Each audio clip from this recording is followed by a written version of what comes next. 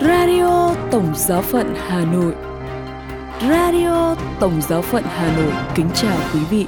Mời quý vị nghe chương trình phát thanh hôm nay, thứ Năm, ngày 25 tháng 1 với những chuyên mục Giáo lý hàng tuần với Đức Thánh Cha và kế đến là chuyên mục Tin thời sự. Bây giờ mời quý vị nghe Giáo lý hàng tuần với Đức Thánh Cha. Sáng thứ Tư, ngày 24 tháng 1, Đức Thánh Cha Francisco đã chủ sự buổi tiếp kiến chung với các tín hữu tại Đại Thánh đường Phaolô thứ 6 ở nội thành Vatican. Trong buổi tiếp kiến, Đức Thánh Cha tiếp tục loạt bài về các nết xấu và các nhân đức. Bài giáo lý hôm nay có chủ đề là sự tham lam. Đức Thánh Cha nói, hôm nay chúng ta nói về tật tham lam, nghĩa là một hình thức gắn bó với tiền bạc khiến con người thiếu quảng đại. Đó không phải là một tội chỉ liên hệ tới những người có những gia sản to lớn, nhưng là một tật gián tiếp nhiều khi chẳng liên hệ gì với số tiền trong tài khoản ngân hàng. Đó là một căn bệnh của con tim chứ không phải của ví tiền.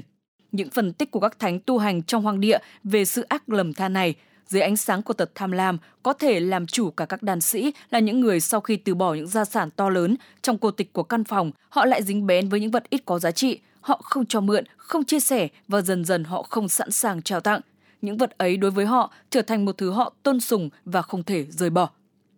Một loại thoái hóa trở lại tình trạng trẻ em giữ chặt đồ chơi của chúng, lặp đi lặp lại, của tôi, của tôi. Trong đòi hỏi này có tiềm ẩn một tương quan bệnh hoạn với thực tại.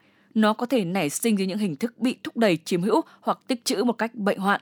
Để chữa lành căn bệnh này, các đàn sĩ đề nghị một phương pháp quyết liệt nhưng rất hiệu nghiệm. Đó là suy tư về sự chết. Một điều tuyệt đối chắc chắn về những gì một người tích lũy của cải trong trần thế này là chúng không thể vào trong quan tài của họ. Điều đó cho thấy sự vô lý của tật xấu ấy, mối liên hệ sở hữu mà chúng ta kiến tạo với một sự vật chỉ có vẻ bên ngoài. Vì chúng ta không phải là chủ của thế giới. Trái đất mà chúng ta yêu mến trong thực tế không phải là của chúng ta và chúng ta đi trên mặt đất như một người qua đường và người lữ hành. Những nhận xét đơn sơ ấy làm cho chúng ta trực giác được sự điên rồ của thói tham lam và cả lý do kín đáo nhất của nó. Nó là một toan tính xua đuổi nỗi sợ chết, tìm kiếm những an ninh mà trong thực tế chúng vuột mất trong chính lúc chúng ta nắm lấy nó. Hãy nhớ lại dụ ngôn người ngu xuẩn. Cánh đồng của người ấy được mùa gặt rất phong phú, nhưng lúc ấy trong tâm trí họ nghĩ cách làm sao tích trữ những gì mình gặt được. Người ấy đã tính toán mọi sự, hoạch định chương trình tương lai, nhưng lại không cứu xét một điều chắc chắn hơn của cuộc sống, đó là cái chết. Tin mừng nói, hỡi kẻ ngu xuẩn, chính đêm nay mạng sống của ngươi sẽ bị đòi lại, và điều mà ngươi chuẩn bị, chúng sẽ thuộc về ai? Trong những trường hợp khác, chính những kẻ trộm phục vụ cho chúng ta. Cả trong các sách tin mừng, chúng xuất hiện nhiều lần. Và mặc dù hoạt động của chúng đáng bị khiển trách, nhưng chúng có thể trở thành một lời cảnh giác hữu ích. Như Chúa Giêsu đã nói trong bài giảng trên núi, các con đừng tích trữ những kho tàng trên trái đất, nơi mà mối mọt làm tiêu hao và nơi những kẻ trộm đào ngạch khoét vách. Trái lại, hãy tích trữ những kho tàng trên trời, nơi mà không có mối mọt làm tiêu hao và không kẻ trộm nào phá cửa để vào ăn trộm. Vẫn trong trình thuật về các thánh tu hành trong hoang địa, có kể chuyện một kẻ trộm bất chợt đến trong lúc đan sĩ ngủ và lấy trộm những gì thầy ấy giữ trong phòng. Khi tỉnh dậy, đan sĩ không hề bối rối vì những gì xảy ra, nhưng tìm vết của tên trộm và sau khi tìm thấy, thay vì đòi lại của, thầy liền trao hết những gì còn lại cho trộm và nói, anh đã quên lấy những thứ này. Chúng ta có thể là chủ nhân của những của cải chúng ta sở hữu, nhưng nhiều khi xảy ra điều trái ngược. Rốt cục, chính những của cải ấy chiếm hữu chúng ta. Một số người giàu không tự do hơn và không có thời gian để nghỉ ngơi. Họ phải canh chừng vì sự tích trữ của cải cũng đòi phải được gìn giữ. Họ luôn lo lắng vì một gia sản được xây dựng với bao nhiêu vất vả, nhưng có thể biến tan trong chốc lát. Họ quên bài giảng của tin mừng. Tin mừng không nói rằng của cải giàu sang tự chúng là một tội, nhưng chắc chắn đó là một trách nhiệm. Thiên Chúa không nghèo. Thánh Phaolô viết, Ngài là Chúa tể của mọi sự, từ giàu sang Chúa trở nên nghèo vì chúng ta, để chúng ta trở nên giàu có như cái nghèo của Ngài.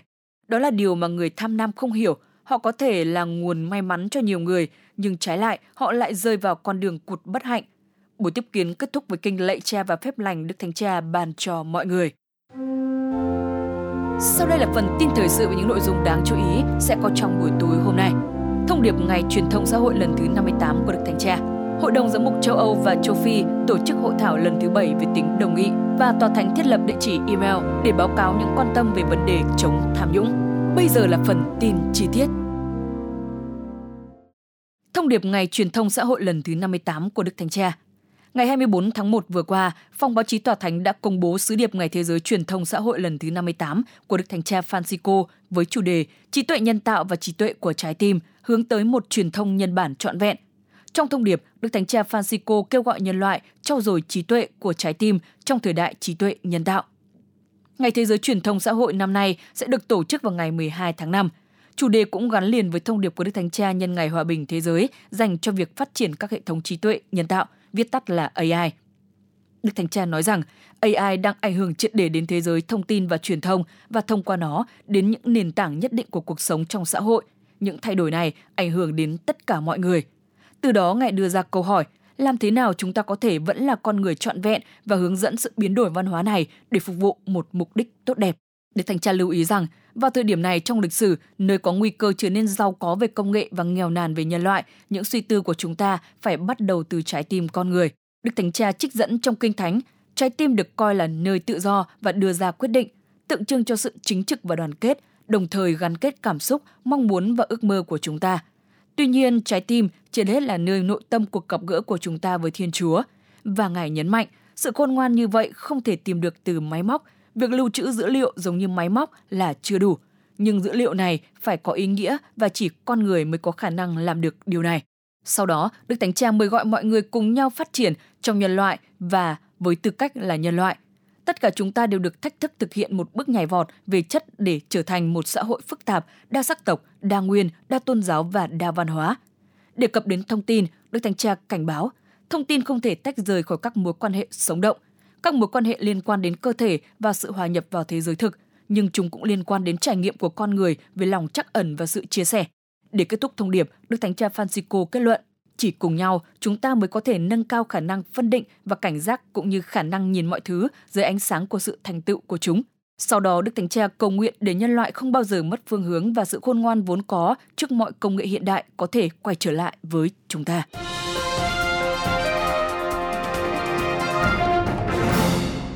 Hội đồng Giám mục châu Âu và châu Phi tổ chức hội thảo lần thứ 7 về tính đồng nghị.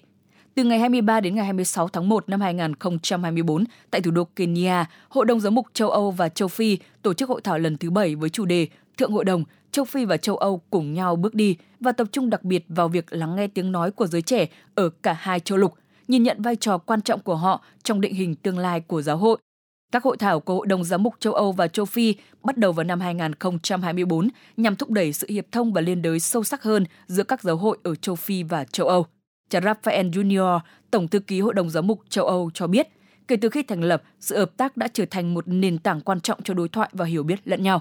Các nội dung chính tại hội thảo bao gồm các bài thuyết trình và thảo luận về việc tìm hiểu giáo hội Thượng Hội đồng đang hình thành trong bối cảnh tông hiến Predicate Evangelium của Đức Thánh Cha Francisco về giáo triều Roma và sự phục vụ của giáo hội đối với giáo hội trên thế giới. Bên cạnh đó, các vị cũng thảo luận về chủ đề làm thế nào giáo hội có thể lắng nghe giới trẻ ở châu Phi và châu Âu dưới ánh sáng của tiến trình Thượng Hội đồng và đưa ra tuyên bố cuối cùng.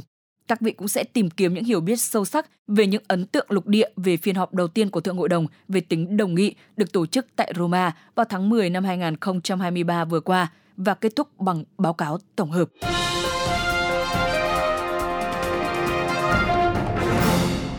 Tòa Thánh thiết lập địa chỉ email để báo cáo những quan tâm về vấn đề chống tham nhũng.